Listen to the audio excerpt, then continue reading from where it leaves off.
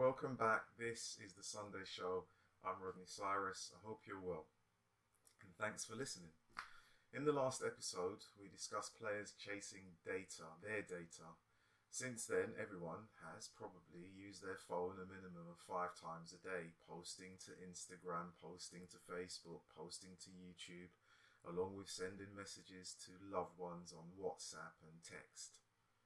Who is checking the data that you've just sent? Who owns the data that you've just sent? Who owns the cloud where it is saved? What happens to the data once you've deleted it from your phone? You don't have an idea? Neither do I. Which is why I was very pleased when the football players who have played football are chasing their data. They want to know what's happened to their data and who's using it. And I want to know if they're successful. There is no news at the moment in terms of this front, but I will keep an eye on where this story may go and get back to you. Well, for this episode, we begin at the beginning of the week just past. We visit a sport a million miles away from the world of football, which I love in varying degrees. I do love football a lot. But we go to a world of hockey. I know very little about hockey, and when I was a child, I didn't enjoy playing it during my school days. I attended a school which had a concrete playground. There was no grass. There was no luxury. Anyway, my reason for looking at hockey today was due to the story in the Guardian newspaper on Monday by Sean Ingle, which declared that the English hockey system has an endemic race issue from top to bottom. The article byline goes straight to the heart of the matter, stating the problem, and this is what it is, stating the problem. And I want to be very clear before I go on. You will note I did not say alleged problem. Anyway, back to the byline. The byline quote by the chairman of Barford Tigers. It stated, if you are not white, middle class, and or have not come through the private school system, your chances of playing for GB, that's Great Britain in terms of the hockey world, in a major tournament are greatly diminished. With a statement such as this, one will try to argue, and there are many, and claim, I'm sure, that this is not a true reflection of hockey.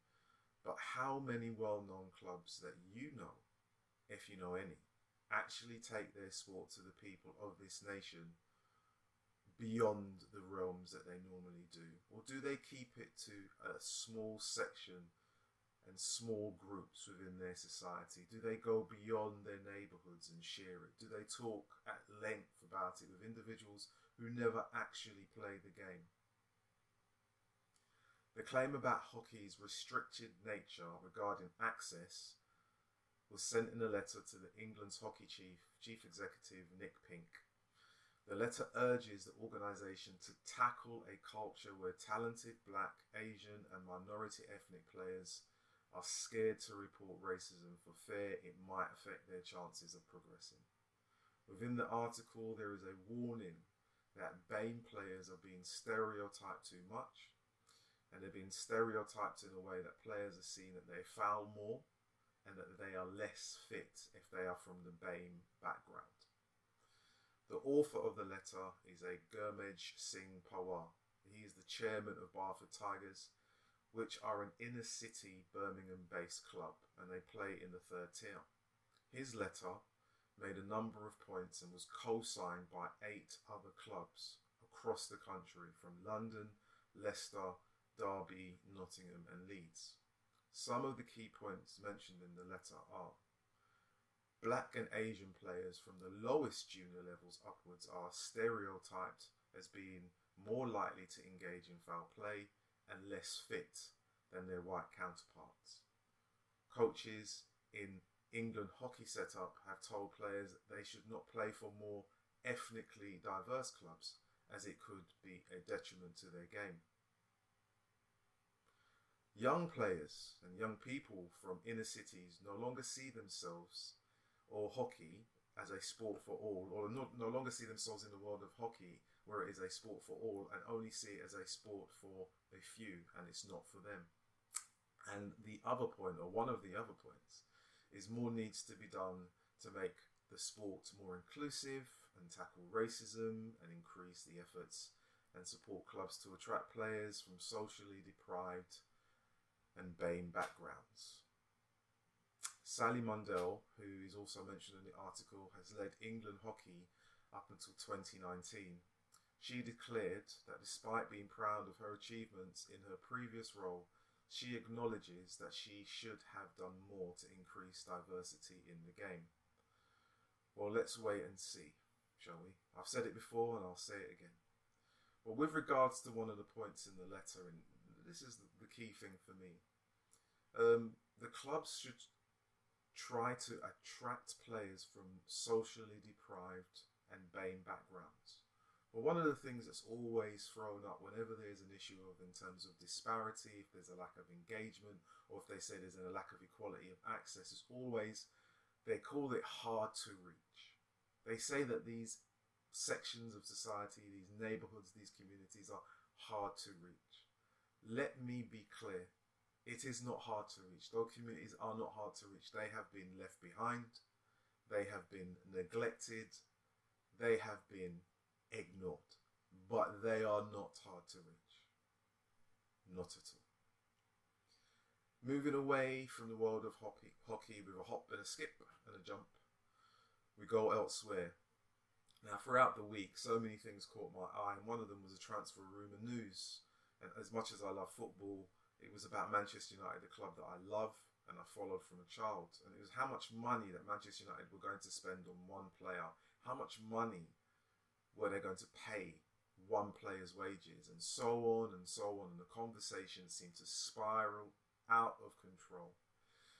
We look at the depths in terms of a deal and other deals that go over the line, the big stories in terms of how they relate to fans and all of those things in terms of the return to stadiums. But with regards to this deal, regards to the potential transfer of one young man from one club to another club, with the backdrop of coronavirus, where people, everyday people, those in sky blue, light blue uniforms are battling to save lives, where people are battling to save their jobs, worry about whether they have money to pay their bills, feed their children, actually eat a meal that is worthwhile in terms of depending on whether it was a buy one get one free or whether it was veg that they could cook for themselves. We witness in the news a world far removed from everyone else, a world far removed from normal life, where one player can move from a club of 80, 90, 100, 150 million, who knows, and be paid close to 200 million or 200,000, should I say, if it was 200 million, could you believe it? £200,000 a week. That these are the storylines that people are talking about, and they do so, and they talk about them as if they are absolutely normal. In a world where people are dying of hunger, where people are worried about paying the next bill, we talk about these things as if they are normal, and they are not normal. And as much as I love football, as much as I support Manchester United, when I see those things, I actually feel sad. I feel sad that there is no equity, no balance. There's no moral centre in the world of football that says, you know what, we've reached the limit and we need to say enough. And some will say you cannot stop or cap someone's wage, their capability or their ability to earn money in a world where greed comes first. You cannot do that. But then at the same time, you don't expect those individuals to say no. But then we look around at the fans and supporters who don't have that kind of money, who don't have that kind of wealth, and we expect them to pay through the nose for season tickets, for overpriced replica kits, whether it's in blue, whether it's in white, whether it's in light grey. Where is the money coming from? It's sad. It's very, very sad.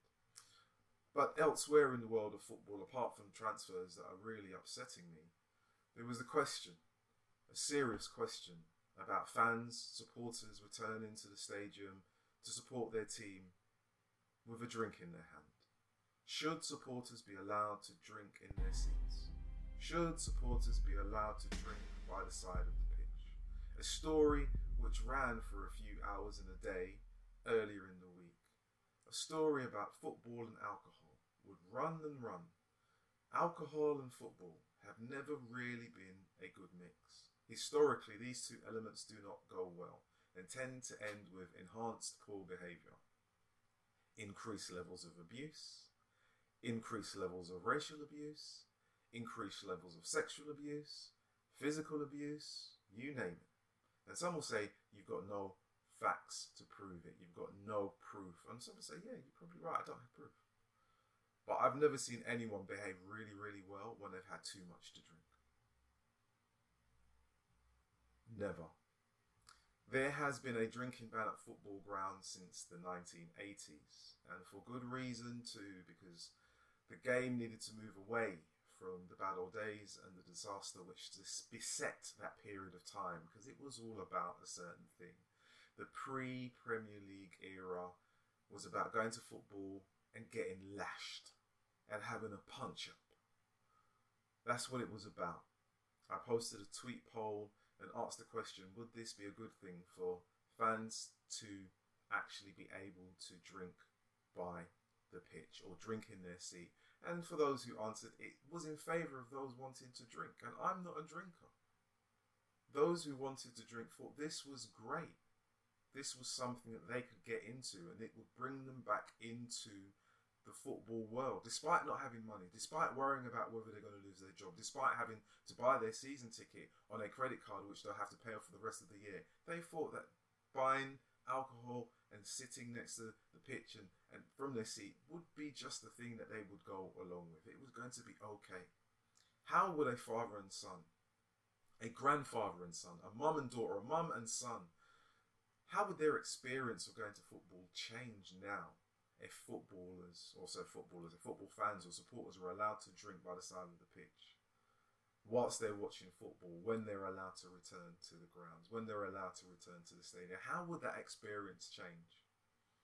How would it move in a very different way? Would it go forward? Would it enhance the experience? I doubt it. The question in itself about should they be allowed to drink by the pitch, should they be allowed to drink alcohol from in their seats and watch the game, is multi-dimensional, and it's one of the many options that seems to have come from a government where they have contradictory information, even though the facts are known, or should I say assumed, about alcohol and behaviour. You know, there's the go home, stay home, but go to work. If you can't go to work, go to work. If you can't go to work, stay at home. If you don't go to school, work from home, but don't congregate outside the pub, but you can go to the pub, and don't wear a face covering, but you can wear a face covering, and you know, it's just confusion. The list goes on. And I think, in all fairness, from me, a non-drinking football supporter who's attended games, it doesn't make sense. And I see how much alcohol is consumed on a trip from London to Manchester when I travel. I travel by train, and 8 o'clock in the morning, there is a lot of alcohol consumption. The cans come out of the bag, and there is drinking, and there is lots of drinking, and there is more drinking. And this is 7 hours before kickoff. And then you get to the ground, and there's a quick few pints outside the ground in a pub close to the ground, and then there's a swift drink during half time, and then there's a swift drink with mates after the game. The scenario I paint is a well-rehearsed scene. It happens all the time. Trying to get fans to drink by the side of the pitch is not a good thing. It will not end well. Despite claims to say that people can drink sensibly, if you're seeing someone drink from 8 o'clock in the morning and the game doesn't kick off until 4, I don't know how sensible that is for anyone. But I'm a non-drinker, so I speak from a very biased position. I'd also travel to football by the coach from the south with a particular group of supporters for the same club. On the coach, there is no drinking. They take a very different method. They're mature in their outlook and demeanour. They travel with packed lunches. They travel with flasks of tea and coffee. And they come back with their flask and tea and coffee. I don't believe that they're actually interested in buying or drinking alcohol by the pitch, because they're more interested in the day out and actually watching the game. And I'm not saying that those that drink aren't interested in the day out and they're not interested in the game. But the two groups of fans have a very different take on what they're going to football for and how they go and enjoy their football and what it means to them. I don't believe proposing drinks in seats or by the pitch side at football games will be a good thing. It never was a good thing before, and I don't think it will be a good thing if it comes back. But we'll wait and see, because I don't drink. It's that simple. I don't drink.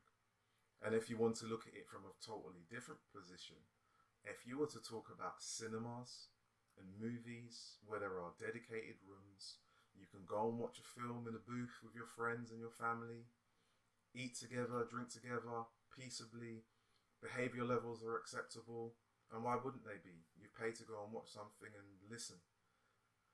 Football and alcohol on this planet and other planets, for me, I'm not saying they don't go well together, they probably do, but what they don't do is always equal good behaviour. The two are an alien entity, and they don't mix at all. Elsewhere throughout the week, I bumbled along, thumbing through the pages, and there was more transfer news about a particular club at the top of the league. A club who kind of went one way in terms of saying they were going to get rid of staff and then brought them back on side, and then they were expected to buy a particular player, but then they said they didn't have the money because they were actually paying the staff that they kept on. Liverpool is the team I'm talking about. Liverpool, who have won back-to-back trophies, doing so well. Their managers and their owners are really, really happy that they are looking to buy a player from a club who's just relegated, and that player is Jamal Lewis. They want him as a backup for Andy Robertson. He's the left back for Norwich, and they see it as a decent buy. £10 million. £10 million as opposed to the £100+ million for another player from another club, which I've just spoken about. The differences and disparity between players that are purchased by those chasing glory, chasing riches, chasing to be noticed and be claimed to be great again, as opposed to those who have been successful, and how prudent they are in their spending or proposed spending, is very clear to see. This apparent decision is not about them being tight with money. They're demonstrating a number of things. One, the owners of Liverpool believe that their manager can turn players from a struggling team into a great player. And they have proof. He's done it before and will no doubt do it again. So it's interesting when you look at all of the transfer news from Manchester United and Liverpool to players they're chasing, to the world of Arsenal and how they're going to pay for players they want to keep or get rid of players they don't want, how clubs go about spending the money, improving their squad, and making the best out of what they have. Because, at the end of the day, as we say, in terms of that footballing phrase well used, it is just football. So when we go beyond the world of football for a moment and we tiptoe in the grass of the everyday folk who have to contend with the possibility of losing their jobs, as I've already mentioned, Arsenal are proposing to make 55 of their staff redundant and push them outside of the football bubble into the world where people are losing their jobs. They will no longer be employed at the club. This is actually taking place with the pandemic, with economic instability, with everything else. And I know we've mentioned those things, don't think, what has that got to do with sport? Everything has to do with sport right now. You want supporters and fans to spend money, and for them to have money, they need to have jobs. And if they don't have jobs, they won't buy the merchandise or won't be able to buy the pint by the pitch side when the game resumes. This is the disparity between club, player and supporter, or the real world. Now, the 55 members of staff who are proposedly going to be moved on roughly will save around £3 million. 3 million. Players' salaries are a thing of wonder to those with an ordinary job. Imagine being paid £250,000 each week as a cleaner, or as a nurse, or as even someone who we generally take for granted. Imagine if that individual who we really pay attention to was paid 250 grand a week. That would be boom time for the football world, boom time for the Premier League. They would have an endless revenue where they could tap into fans and supporters who have surplus cash to spend on replica kits and football boots and posters and all of the other fantastic things that they're trying to get people to buy, but they don't. In the real world, no one is being paid that amount of money, but football players are being paid that amount of money, and it would be believed that in the very same week that Arsenal ditch 55 individuals, they're promoting and trying to retain a very good player and give him an additional 50 to 60 or 70,000 pounds on top of his weekly salary of 200,000 pounds a week. The disparity between players and staff is huge. The disparity between players and the general public is out of this world. Unbelievable. Basic maths would say something isn't right. The basic maths of using sponsorship deals to pay the wages, the TV money, at some point in time, the golden egg will stop turning up. It will dry up. It will be no more.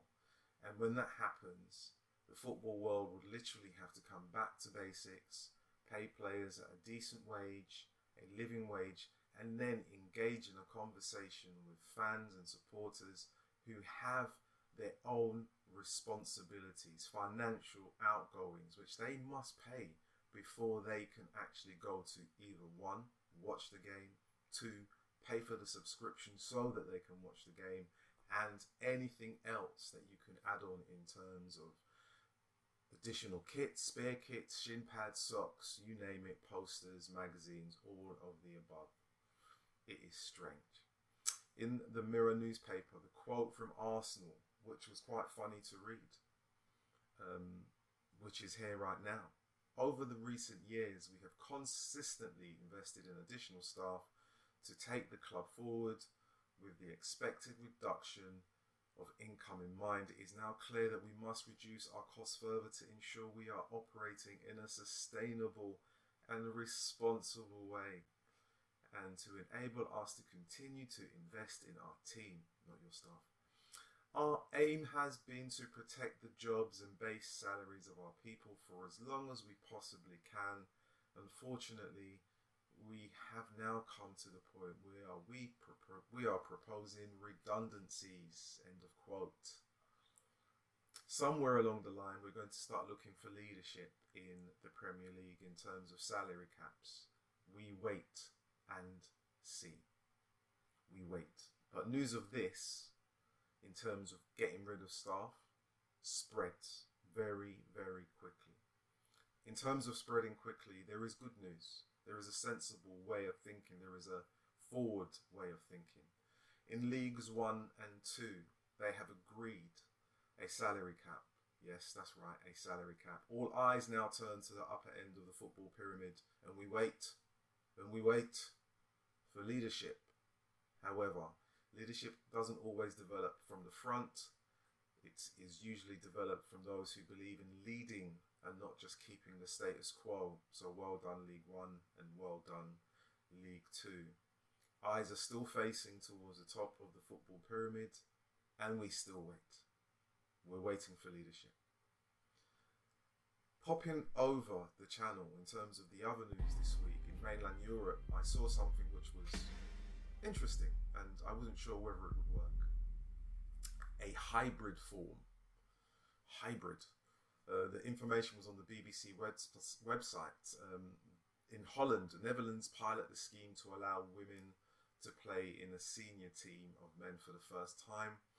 The pilot has been approved by the Dutch FA. They've given permission for one woman to join the fourth tier team, VV Forret, I believe. in the seasons 2020 to 2022. Now, the KNVB, who's the Dutch FA, stand for diversity and equality, and they believe that there is room for everyone in the game of football as it stands, everyone. And it's a very bold way to go about it, but I'm not sure if it's going to work.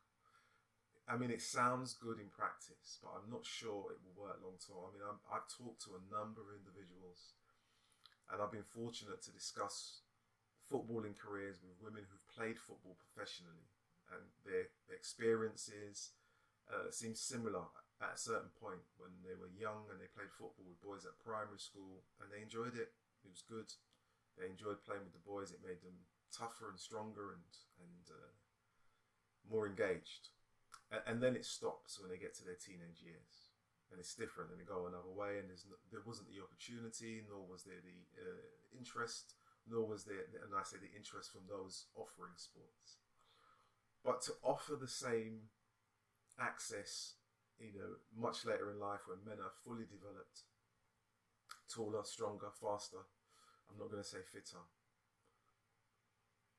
it changes the dynamic a little bit in terms of how women may enjoy the game as opposed to what it was like when they were at primary school. It may not be the same experience being hit or shoulder barged by a full-grown man. What would that be like?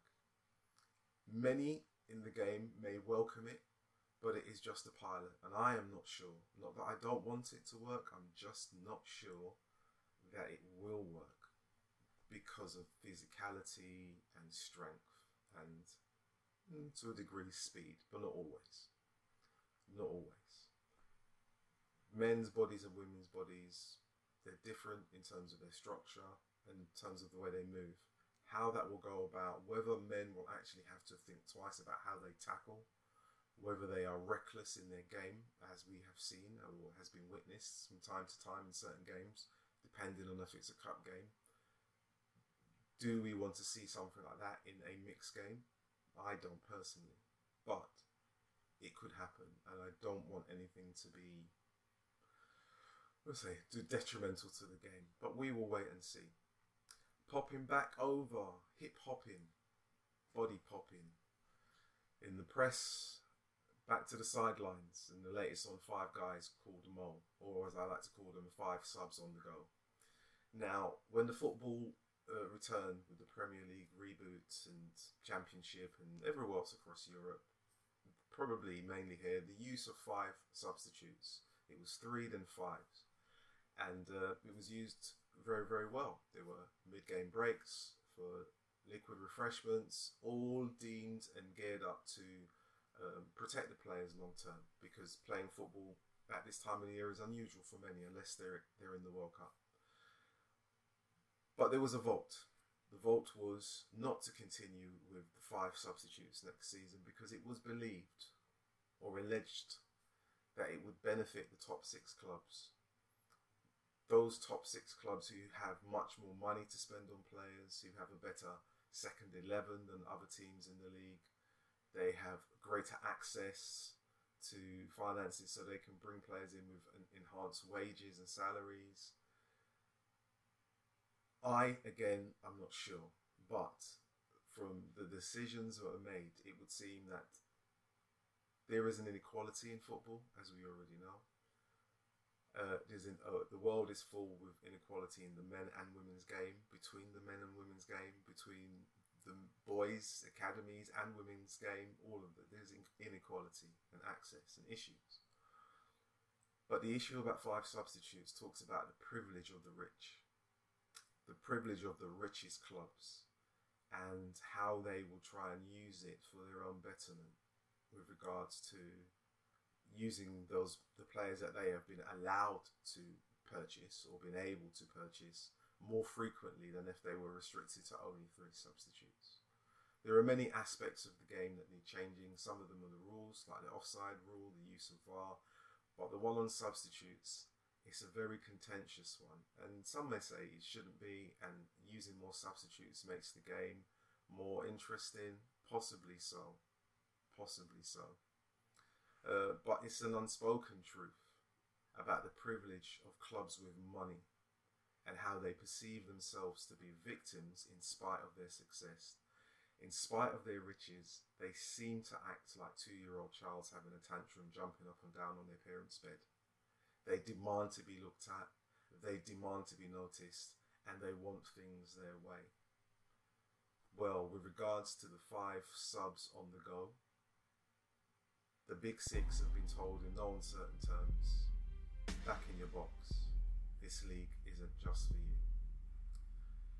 And before I end, we go on to the life of a black football player, which is interesting. Always interesting. They're stars, they do well. But this was a story that jumped out at me literally in the press when Danny Rose of Tottenham Hotspurs, who's currently been or was on loan at Newcastle, shared his experiences of being stopped by the police on numerous occasions because of his car.